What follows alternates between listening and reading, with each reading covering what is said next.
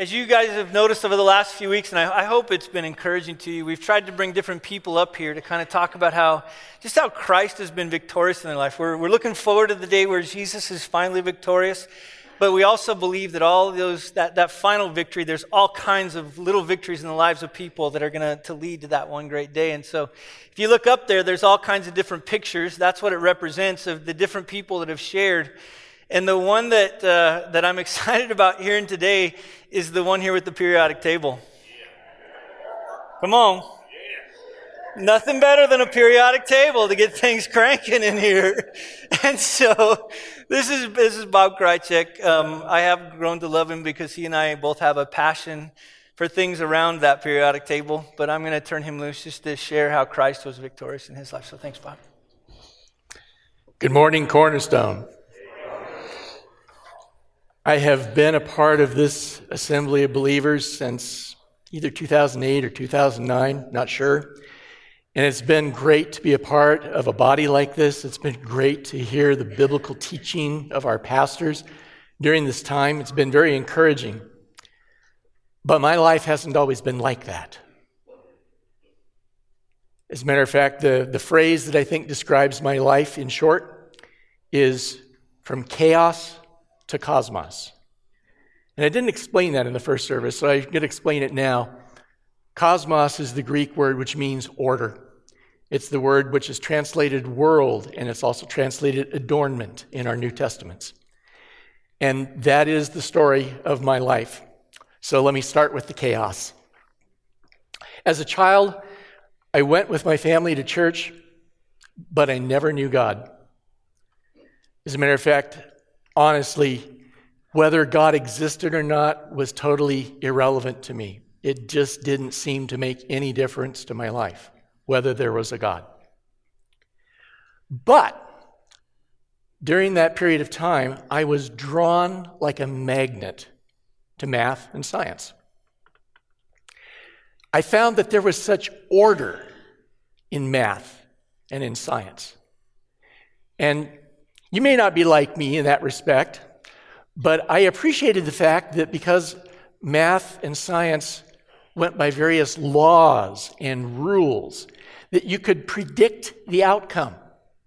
You could know what was expected when you were working in those realms. And I liked that certainty. I liked that order. And that's where the periodic table comes in. Because if you know anything about the periodic table, if you ever had to take chemistry in high school or biology or something else, you probably have seen it. They call it a table because it takes all of the fundamental elements that we know of that make up everything material in creation, and it identifies them as building blocks and shows how they fit together, how they don't fit together. There's such order in it. And I was very attracted to that order. So the periodic table is a good illustration of where I was in that phase of my life. But admittedly, my interest in it, as much as it seemed orderly, it was darkened because I couldn't see anything behind that order. I couldn't see why it was that there were laws and rules that were predictable, that led to expected outcomes. All of that I was blind to. I also didn't know what to expect from people. And I'm sure all of you can relate to the fact that people can be quite unpredictable. Because of that fact, I was very awkward in social relationships. And so if I were to kind of sum up that portion of my life, I'd say I was introverted. I didn't care much for people, didn't care at all for God, and I was totally absorbed in math and science. And sure enough, if you look in a dictionary and you find the definition that all of these characteristics describe, I was a geek. And I was a geek before that term was even popular.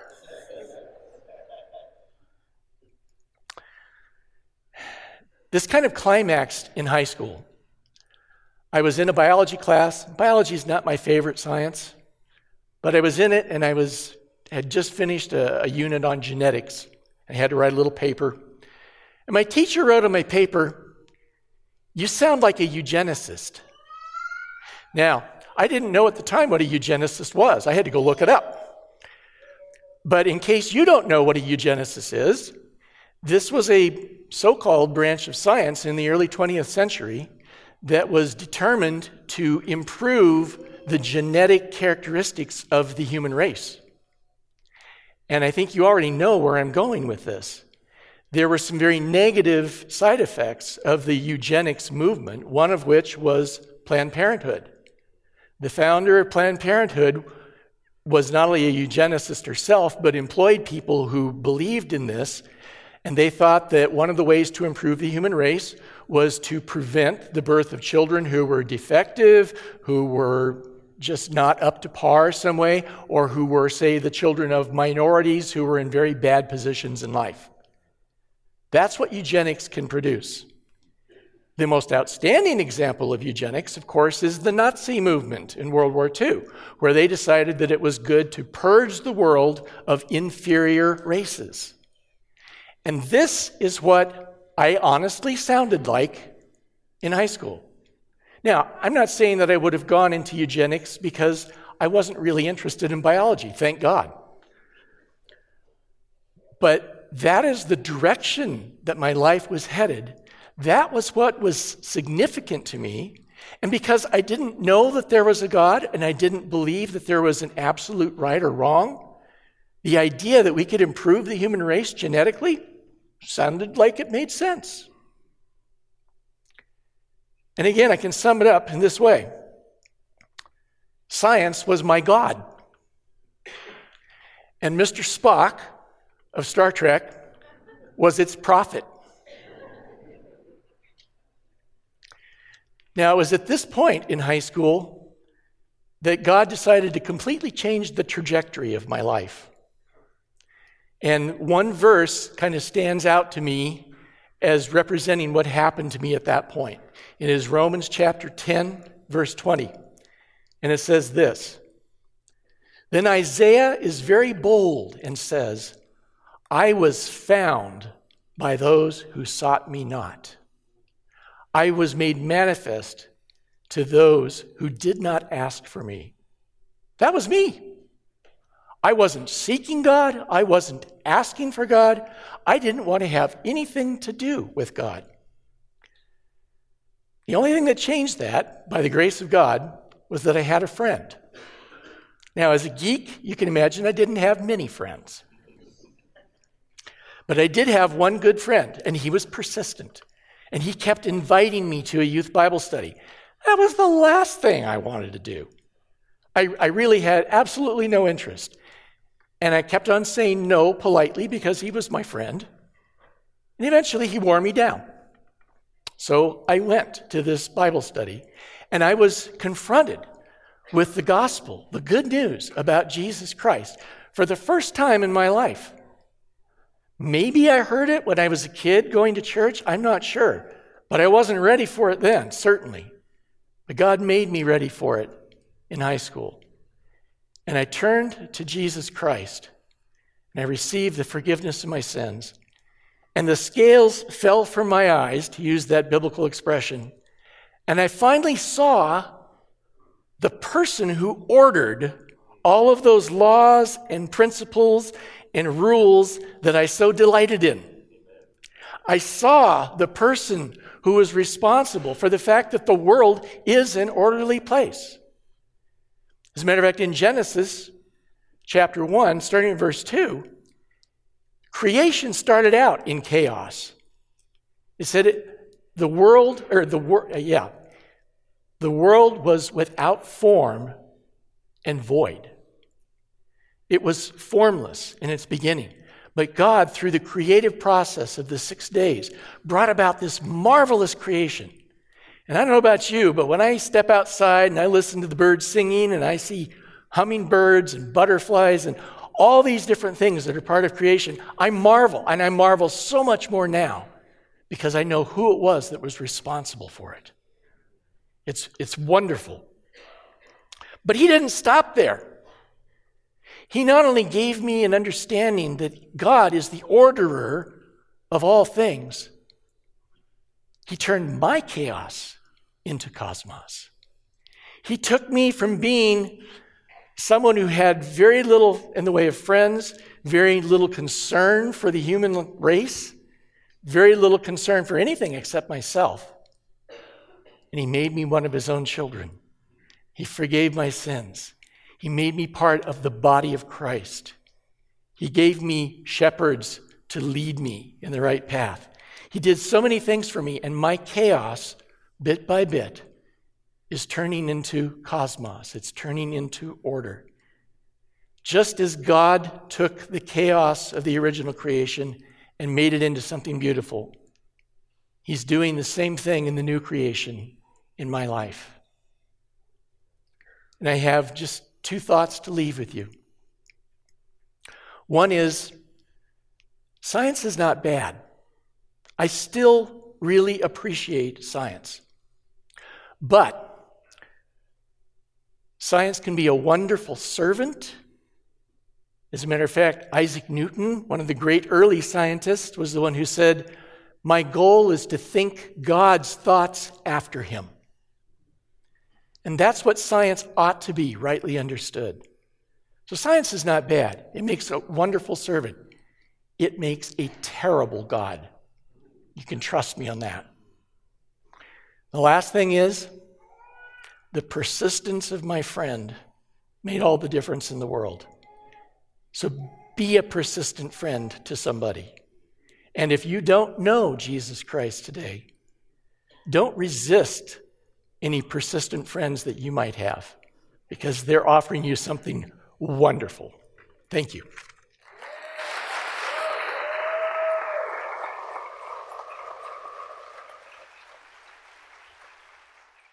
For those of you that are new, welcome.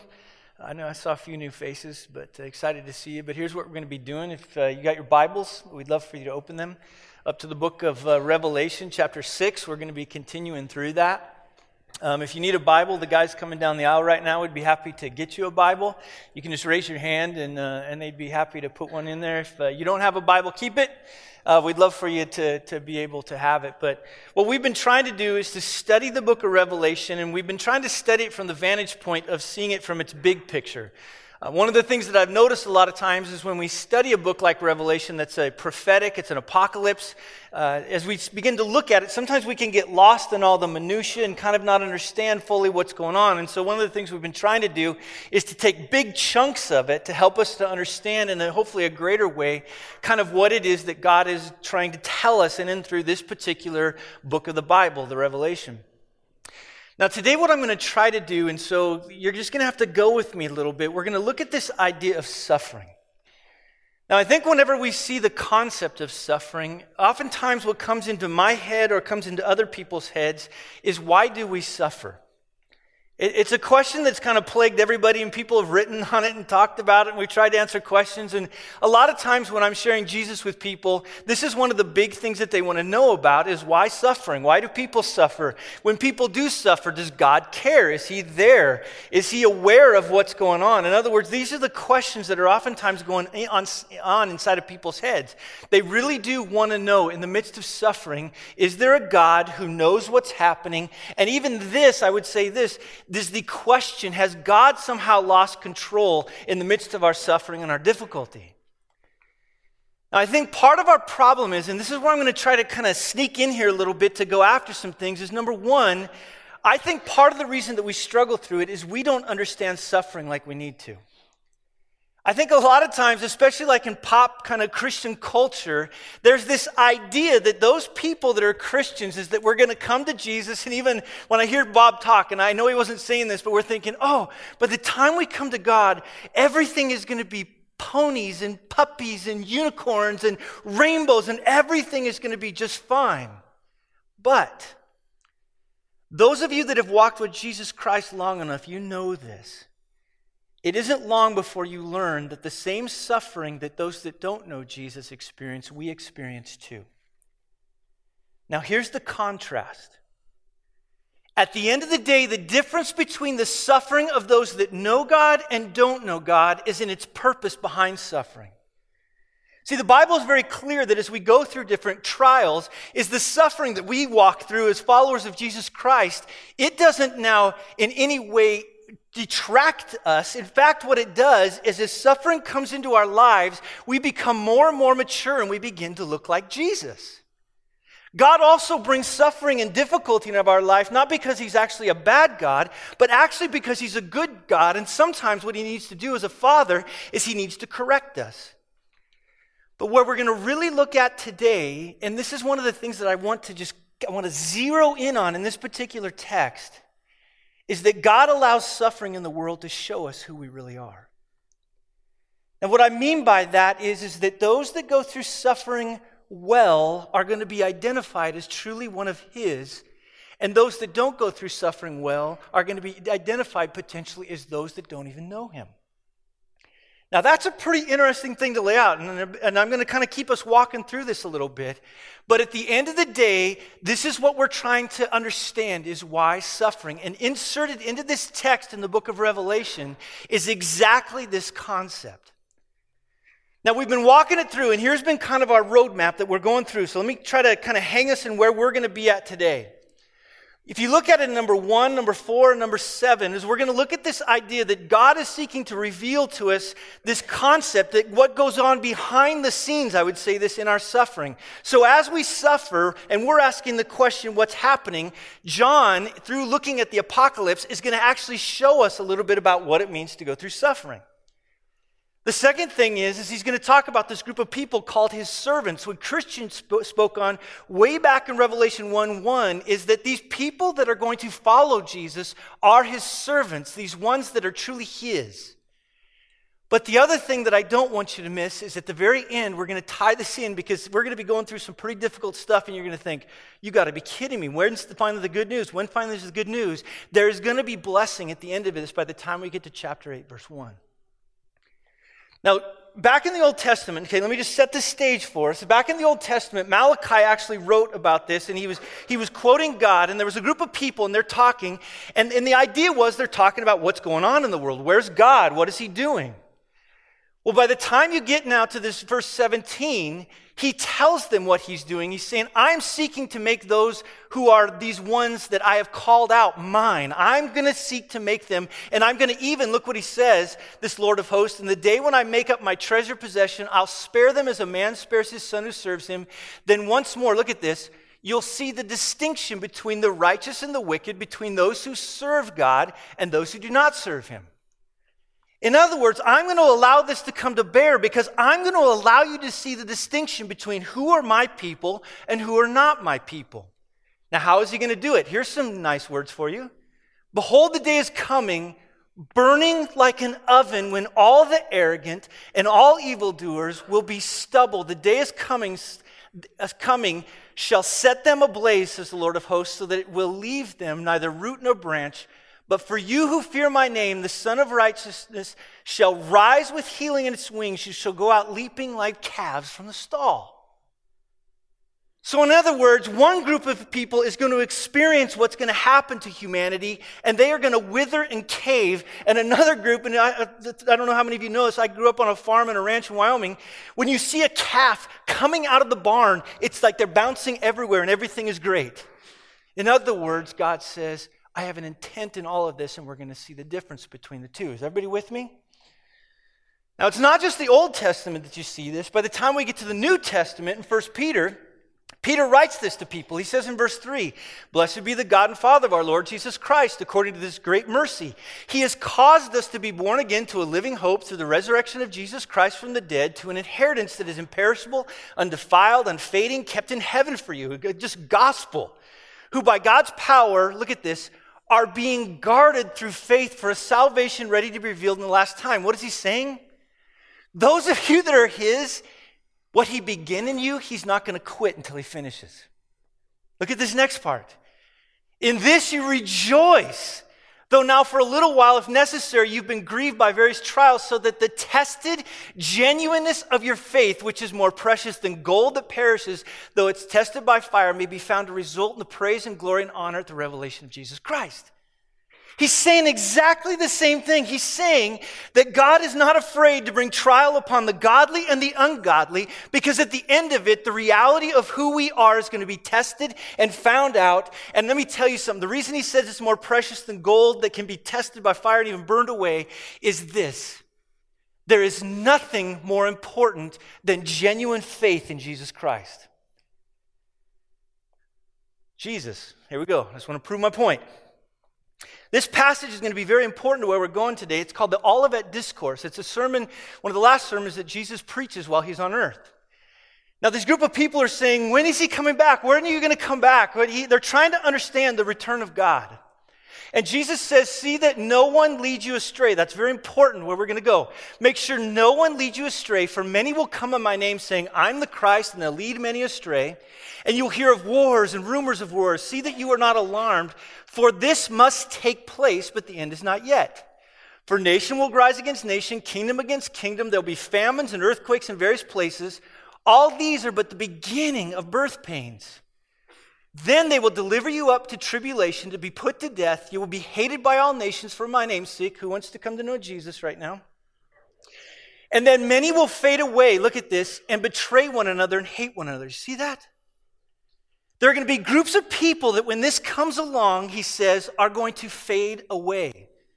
And because lawlessness will be increased, the love of many will grow cold. But, and I love this, 13, the one who endures to the end will be what? Saved. Now listen to me. We are not saved by works. I don't want anybody to leave here thinking, oh great, now in order to make it to the very end, I've got to save myself. You cannot rescue yourself. But those who have been rescued by Jesus will make it to the end. Be with me. Okay, I think I'm trying to prove my point. And this gospel of the kingdom will be proclaimed through the whole world as a testimony to all nations, and then the end will come. In other words, also through the midst of our suffering, just like Jesus suffered, this is going to take place on you, but it is going to be the means by which now the whole world is going to start to know about Jesus. You cannot advance the gospel without struggling in pain. Anybody want to follow Jesus? Amen. She does. The rest of you don't. Okay. Now, this is where the whole thing is kind of building up. And this whole idea through chapter 24 of Matthew is going to guide us in our understanding of Revelation. Now, the people that he's writing to were also going through great difficulty. And they're asking the same question too. God, where are you? What's going on? Do you care what's happening in our life right now? They're asking these questions at the back of our head. And God almost teased this up now after he now takes them to the throne room in chapters 4 and 5. And then 6, we find out he has this scroll in his hand. It's handed to the lamb that was slain. And the lamb in chapter 6 is now going to pull it back. In other words, he's now going to bring to bear on this earth something unique. And when we get to chapter 6, what he says, and again, this is the question in the back of our head, what is the purpose of suffering? It says that I watched the Lamb, and he opened one of the 7 seals, and I heard one of the 4 living creatures say with a voice like thunder, come. And I looked, and behold, and a white horse, and its rider had a bow, and a crown was given to him, and he came out conquering and to conquer. Now, there's different groups of people that are going to look at this differently. So let me just kind of set the table. And again, I know I'm setting the table off the beginning, but it's all going to come together at the end. There are some groups of people that look at this particular event, and they're going to say this event has already happened. So there's a lot of godly people. One of the guys that I appreciate greatly that just passed away, a guy named R.C. Sproul, he believes this event actually already took place. Also, probably there was another guy that was hugely formational in who I am, one of the greatest theologians that I think were ever in the Americas, a guy named Jonathan Edwards. These 2 guys that I revere and love believe that this event already took place. Now, if you grew up in like a dispensational background, you're like, what? No, godly people believe this. Now, I'm not going to go into the details of it, but I'm just going to say this. In some ways, people within Christianity believe this already took place. There's also people that believe that this particular passage actually is going on right now. They would say that it's not so much a set of years, but this whole time, this tribulation is from way back at the very beginning of the church until now, and it's playing itself all out. And finally, when Jesus Christ comes back, those that endure all of that and walk through this tribulation that comes upon the earth, they will be the ones that inherit the kingdom. Now, before you start saying what kind of people would think that, most of the people that were part of the Reformation believe that. In fact, all the reformers in a lot of ways probably held this particular view. And then there's other people, and I'll just let the cat out of the bag, this is my view, believe that this is going to be an event that's going to come in the future. We believe that somehow that there's a way in which this tribulation, that when it starts, is going to happen down the road, and it's going to be used by God in a way to bring about the end. So in other words, some people believe it has happened, is happening, or will happen. And there's people, when I talk about will happen, a lot of the early church fathers believe this. Guys in our time like John MacArthur, John Piper, there are people that believe this, and this is where Cornerstone sits. But listen to me. Regardless of your view where you standing here today, I think there are principles that we're going to draw out of this that will draw us to an understanding of why suffering, and not only that will begin to answer the question that suffering is not in vain. Suffering not only shapes and molds us and transforms us, suffering not only reveals who we are, but suffering at the very end will be to the praise and glory of God when everything is said and done. Therefore, if you're suffering right now, will suffer, have suffered, have friends that sit in that category that are followers of Jesus, we can suffer knowing that King Jesus is being put on display through our suffering. With me? Okay, all right. Now, what he's going to do here is he's going to talk about 4 horses. Now, the first horse is going to be a white horse. Now, if you connect it back to Matthew 24, this first white horse is probably represented by one who's coming to deceive. Now, in a lot of ways, I believe this later to be the Antichrist that we're going to talk about, so just hold that in the back of your head. But it's this one who comes, he says, who's seeking to conquer and is conquering. In other words, one that's coming in this way to deceive. And I think the deception is he's coming and saying, there's going to be great peace. Everything is going to be great on the world. Now, if you think about this from this standpoint throughout history, there has always been groups of people that have come along and said, our particular system is going to bring about the best peace and the most wonderful aspect of life. Rome was this way. They taught about the Pax Romana, the peace of Rome. Rome said, if you just let us into your life, everything's going to be wonderful. Not so much. Later in the 20th century, communism came along and it said, everything's going to be wonderful if you just let us in. Ask now millions of people inside of North Korea if communism is such a great thing. Later you come along and there's one guy that we always talk about, a guy named Adolf Hitler. Most people don't realize this, but he started his whole campaign saying, I just want peace. Let there just be peace. And everybody knows what happened from there, though. It became a mess. The idea is whether you're talking about something that did happen, is happening, or will happen, there's a reality within humanity that thinks we can make life better. And I love the way that Bob talked about this. We think we can do it, but we just make things worse. People will sit there and think, if we just had Republicans in office or Democrats in office, if we just had this or that to happen. Not so much. I love living inside of the United States. I love everything about it. I think it's the best system that I could live under as I look around there. But listen to me. This is a system whereby which now it is instituted by men, and we're somehow taught to think that if we just buy into the whole ideal of the American system, everything is going to be great and wonderful. But listen to me. It will not be great and wonderful until Jesus Christ comes back and assumes his throne for eternity. Every other system is merely just a setting aside of humanity that will eventually lead to what we're going to look at next in verse 3, war. Now watch this. They come offering peace, but now all of a sudden the next angel says to come to this red horse. And this red horse comes forward, and as this red horse comes forward, it talks about it being bright red, and its rider was permitted, look at this, to take peace from the earth. That's the second thing. Why? so that people should slay one another, and he was given a great sword. Why would God allow this?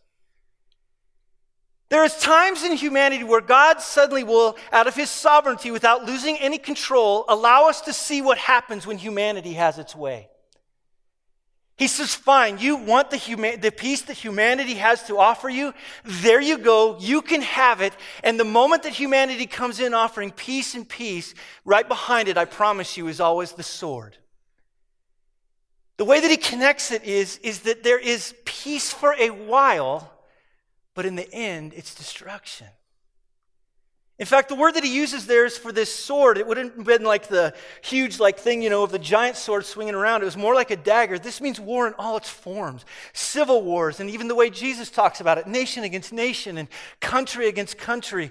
The idea was it's just war in all of its different forms. Here's the pattern since the very beginning of humanity, from the moment that we have two brothers that came out of the garden now with their mom and dad, or that were part of coming out of the garden. It has moved along that at the end of it always ends destruction.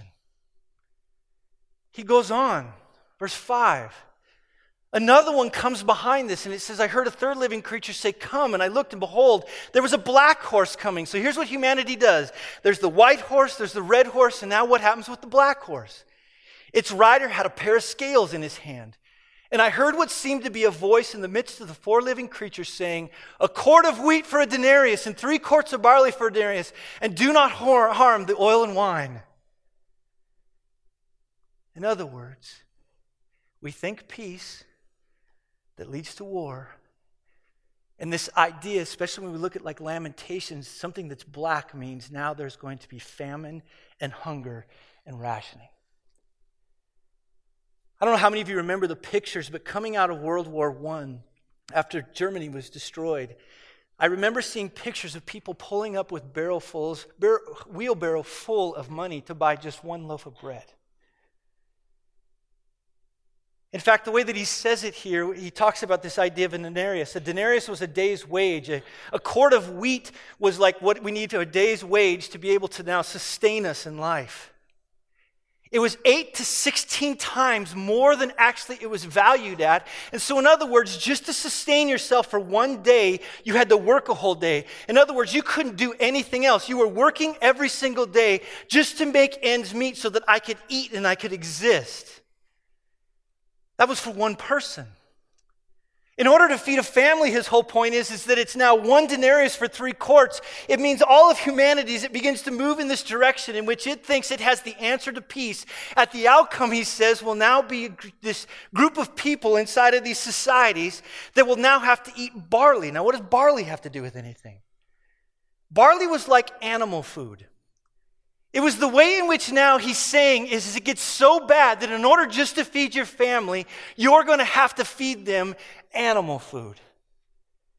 This is the peace that humanity offers, and he's just building this along. There's this lie inside of our head that thinks we can make the world a better place. That doesn't mean we're not supposed to work to bring grace to the world, but humanity and its systems can't. He even talks about this idea of do not harm the oil and wine. In other words, if I'm paying for those things, the staples of life like oil and wine, I can't even afford those things now.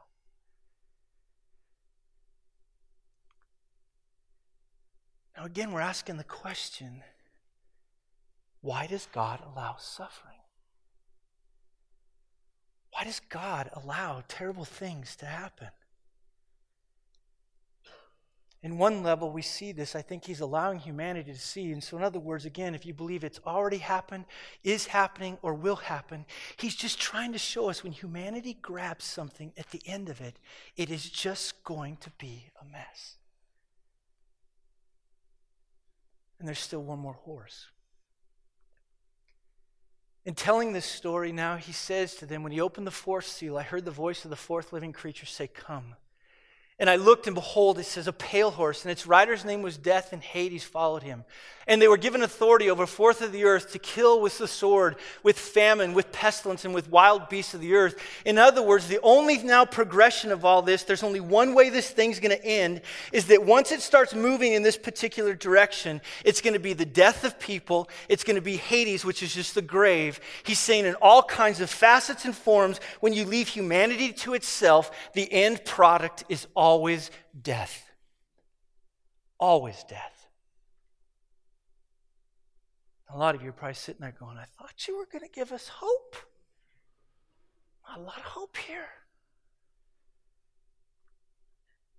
Now, on one level, if we're in the middle of it right now, like our amillennial brothers and sisters in Christ would say, this is already taking place. We're already seeing signs of it all over the place. And we've seen examples all throughout history.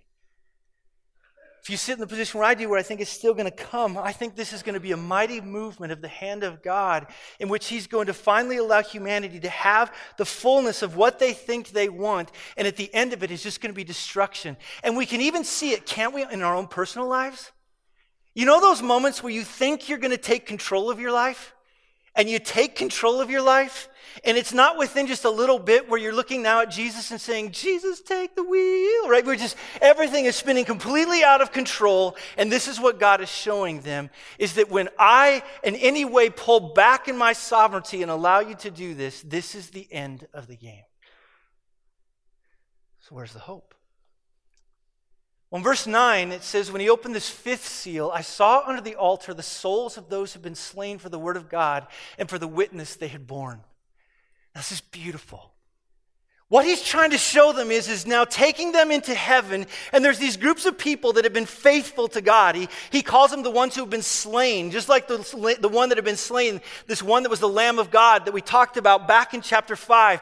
They were sitting there, and what we're going to see now is that they're asking the same question that we asked, except now they're around the throne room of God, and they're going to ask those questions. God, where are you? Why are this group of people going through suffering? Even in this state in which they exist around the throne room of God and seeing God for who he is, they're looking down on humanity in this way and going, God, O sovereign Lord, holy and true, meaning you are the just one. How long before you will judge and avenge our blood on those who dwell on the earth? God, you see what's going on. You see that this mess that's happening, that along now comes these governments and different groups of people, and they oppress Christians. God, where are you? They're asking the same question that we ask. This is hard because a lot of you are like, I don't know if I like this side of God. Let me stop you for a second before you go there. When they call him holy and true, this means that he is just. I do not want to serve a God who is not just. Meaning he's going to solve all those wrongs that need to be righted.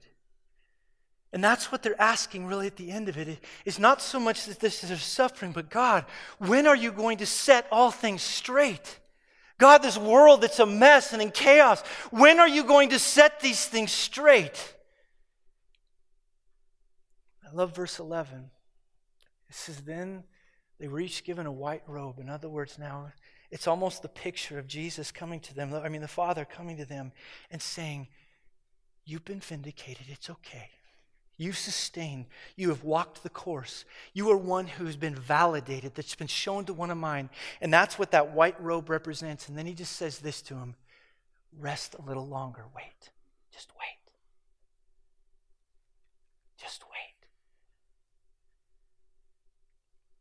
I took my son one time to go see something up in the mountains.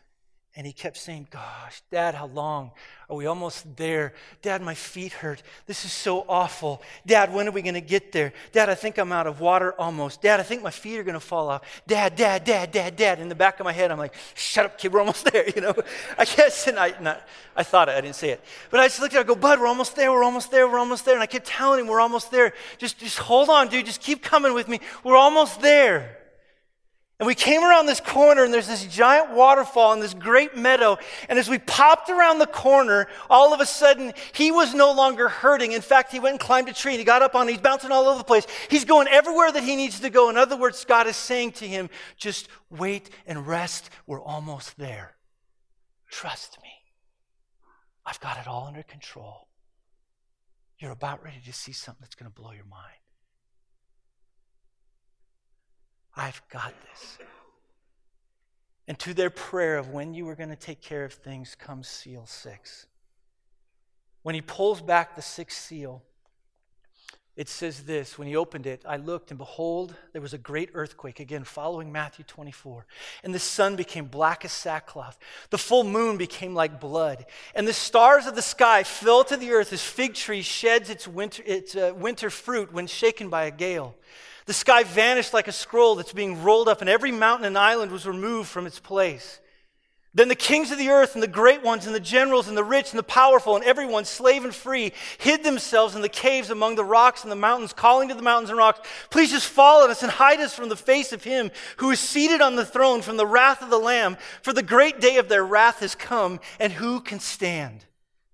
In other words, God was saying, do you want your answer? Here it is. Now again, a lot of you are going, I thought you were going to answer questions about suffering. I thought you were going to tell me what's going on. Before we get to that answer, we have to understand why God does what he does. And one of the answers is our God is just, and eventually there will come a time in which this whole world will face punishment. This whole world is about ready to face that. It's the reality that Revelation is going to walk us through. And let me just be as super clear as I can possibly be, especially for someone that doesn't know Jesus. At the end of the path of Revelation, for those that don't know Jesus, is not just rocks that need to fall on us, but he talks about this reality of a lake of fire. It's this gospel that proclaims to people that there is hope and there is joy, there's contentment, there's satisfaction in the knowledge of knowing the God of the universe. But there's another path that flows out of this that Jesus talked about. There's this wide path, this wide gate, and it seems so easy and it seems so right, but his point is at the end of it is going to be destruction. And a lot of times people are like, I don't really want to talk about this. We have to. Anyone that doesn't know Jesus Christ, that hasn't experienced his rescuing in our lives, that hasn't been this one that has been declared to be the son or daughter of the King, at the very end of this path, there's a seriousness for rebellion against this God. There's a seriousness for not following him and knowing him and loving him and choosing to ignore him and not coming fully in to be accepted into this group of people. There is ramifications for that. And so today, I hope I'm speaking on behalf of God in the correct way. Today is the day of seeking repentance. Today is the day of knowing Jesus Christ, because there will come a day where you cannot hide anymore, and when you have to stand in front of that God, it will be the most terrifying moment you could ever experience. And it's real. It's not a facade. But the question again we're asking is, I thought you were going to talk about suffering. Do you realize the Bible actually talks about the suffering of those that reject God as even praise to him? Now, I know we don't like to hear that, but it's the way of seeing that God is just. But again, I think we're sitting there asking the question, then who can stand? Who is able then to stand in the midst of this? I'm glad you asked. In chapter 7, it's almost like the dust starts to settle. Now again, imagine John. He's watching all this going, what in the world? And everything's taking place around him. He's seeing the suffering of people in those first 4 horses. He's watching the saints crying out. He's watching the onslaught of God as he brings punishment upon the world. And all of a sudden, John is sitting there and he says, I saw 4 angels standing at the 4 corners of the earth, holding back the 4 winds of the earth that no wind might blow on the earth or the sea against the tree. In other words, everything gets held back at this particular moment. Again, whether you believe this did happen, is happening, will happen. Everything is being held back. And now the idea is that the dust is starting to settle. John's kind of looking around, and suddenly it says in verse 2, I saw another angel ascending and rising from the rising of the sun with the seal of the living God. And he called with a loud voice to the 4 angels who had been given power to harm the earth and sea, saying, do not harm earth or sea or trees. I love this. Even though whatever those beings are that went out and destroyed, they totally bend to the command of God. They can only go so far. And God says now, stop. I've got to seal the servants of God on their foreheads, meaning I'm declaring who are mine. The dust is settling. John's sitting there. What in the world is going on? This angel comes out, and this is what happens next. And I heard the number of sealed, 144,000 sealed from every tribe of the sons of Israel. This is what he's hearing. And whenever we see this word 144,000, it's probably connected to the idea you're going to see this of 12,000 from this tribe and 12,000 from this tribe, meaning it is the whole gathering in some way of the people of God. It's complete. It's full. In other words, when everything is said and done, and this is what God's been promising, is when everything is said and done, what will be left will be this people that will be God's.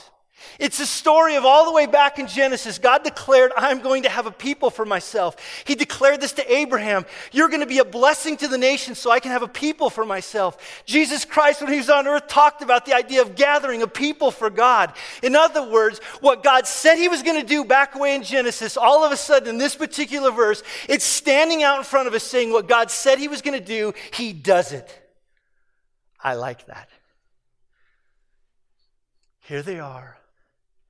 All these people, and he's hearing about this people after people. Again, whether you view this as something that's already happened, something that is happening, something that is literally 144,000, this is where I stand on it.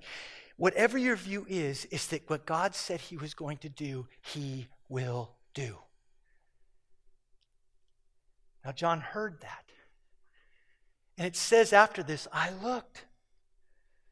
And behold, he says, this great multitude that no one can number from every nation, from all tribes and peoples and languages, standing before the throne and before the Lamb, clothed in white robes with palm branches in their hands, crying out with a loud voice, salvation belongs to our God who sits on the throne and to the Lamb. And all the angels were standing around the throne and around the elders and the four living creatures, and they fell on their faces before the throne, and they worshiped God, saying, Amen, blessing and glory and wisdom and thanksgiving and honor and power and might be to our God forever and ever, amen. In other words, God, what you said you were going to do, you did it.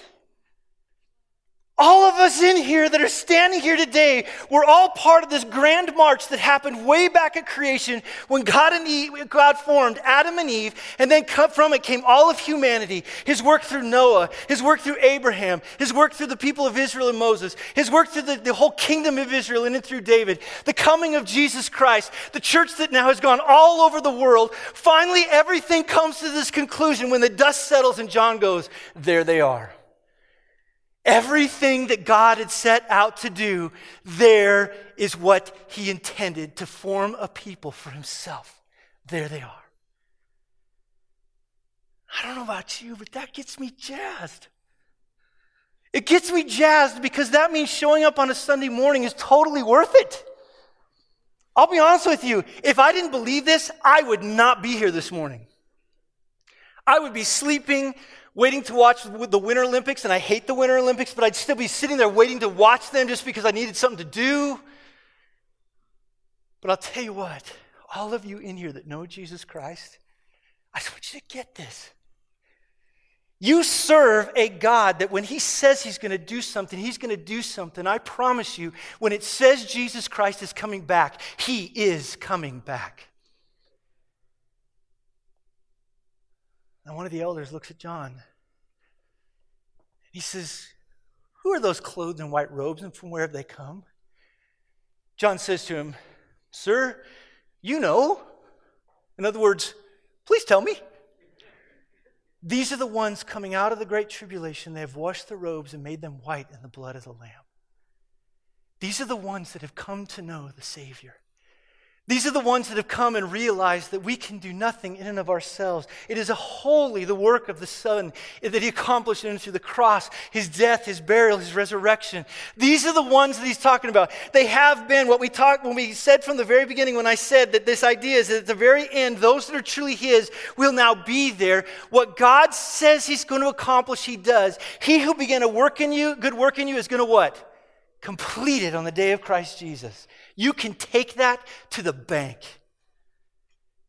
He says to John, there they are. Now, on one level, I don't know what your response is. Part of me is just to start cheering. Be totally excited. And to just stand up and go, that's good. What other God can do that?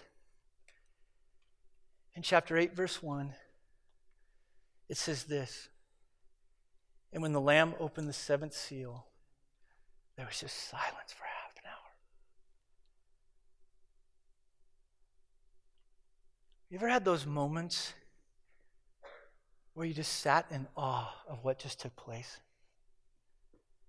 I think after seeing all these different things, and even back when you look at verses 15 through 17, as they worshiped him and proclaimed who he was, that he was this God, that now there would be no more suffering, no more harm, no more difficulty, that there was this group of people that were going to enter into forever the rest of God, to enjoy him as humanity was intended to enjoy him. There wasn't going to be cheering, and there's not going to be lauding. And don't get me wrong what I'm about to say. I love that we clap at the end of songs, because I think we can clap and praise. But I think there's sometimes after singing a song about God, aren't you just supposed to shut up and just shh?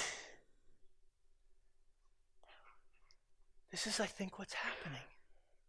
Everything's been pulled together. Everything's right. In other words, why suffering? All of suffering has its point, and it finally leads to here. If you're somebody right now in the midst of sickness, I don't care what sickness it is, and you are suffering, it's not that you are or aren't going through suffering. It is the fact that everything is going to arrive at this point where your suffering will not be in vain. If you're somebody right now in the midst of a terrible marriage and you're figuring out how am I going to walk through this and sustain myself in the midst of it, who can stand? At the end of it, all this suffering and difficulty, sometimes God does need to correct us, and God is seeking to shape us in the image of his Son.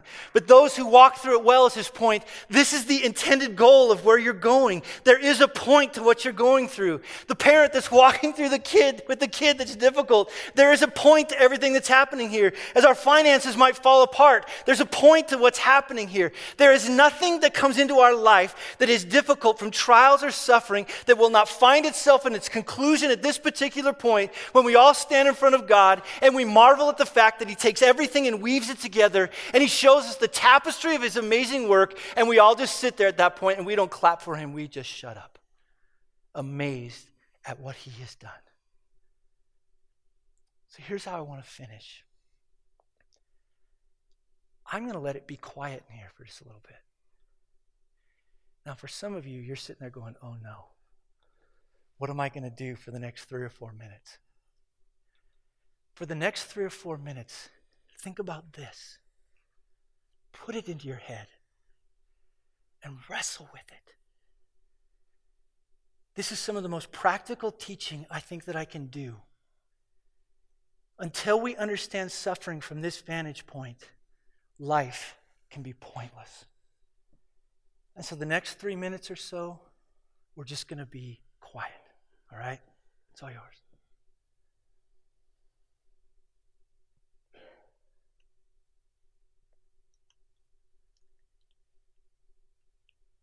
This coming week, those of you that are men in here, actually Terry's going to expand on this a little bit more when we go out. You can see it, you can sign up for it out there, the men's breakfast. It's this idea of what does it mean to care for those and to be those in the midst of heartache and difficulty. I would encourage all you men in here to be there. I think it'll be a good time just to wrestle through this as men together. But I think there's another side of this, which is those of you that don't know Jesus, I hope you caught my heart today. Today is the day of salvation. Today is the day to determine what is it that you're going to do with this great King. And so in the name of the Father, who began everything by speaking all things into existence. Not only did he speak it into existence, but he set in motion everything that would lead to the point we just talked about of a forming for a people for himself to enjoy him and know him and love him and be with him forever, where there's no more sickness and crying and death. And in order to carry it out, it says that Jesus Christ also is in the midst of creation, and he's been there all along and is the means now of those that have sinned to be able to now buy them or bring them into this right relationship with God. He died, he was buried, he rose again, and he's at the right hand of the Father right now, interceding for all of us, interceding in such a way that we might make it to the end. In the name of the Holy Spirit, who Ephesians 1 tells us, We are sealed until the day of redemption. In other words, nothing can stop God from getting us from point A to point B. So in the name of that Father, in the name of the Son, in the name of the Holy Spirit, God bless you this week as followers of Jesus as you live in the victory of Christ, who's going to bring all things to a phenomenal conclusion. Amen? All right, God bless you.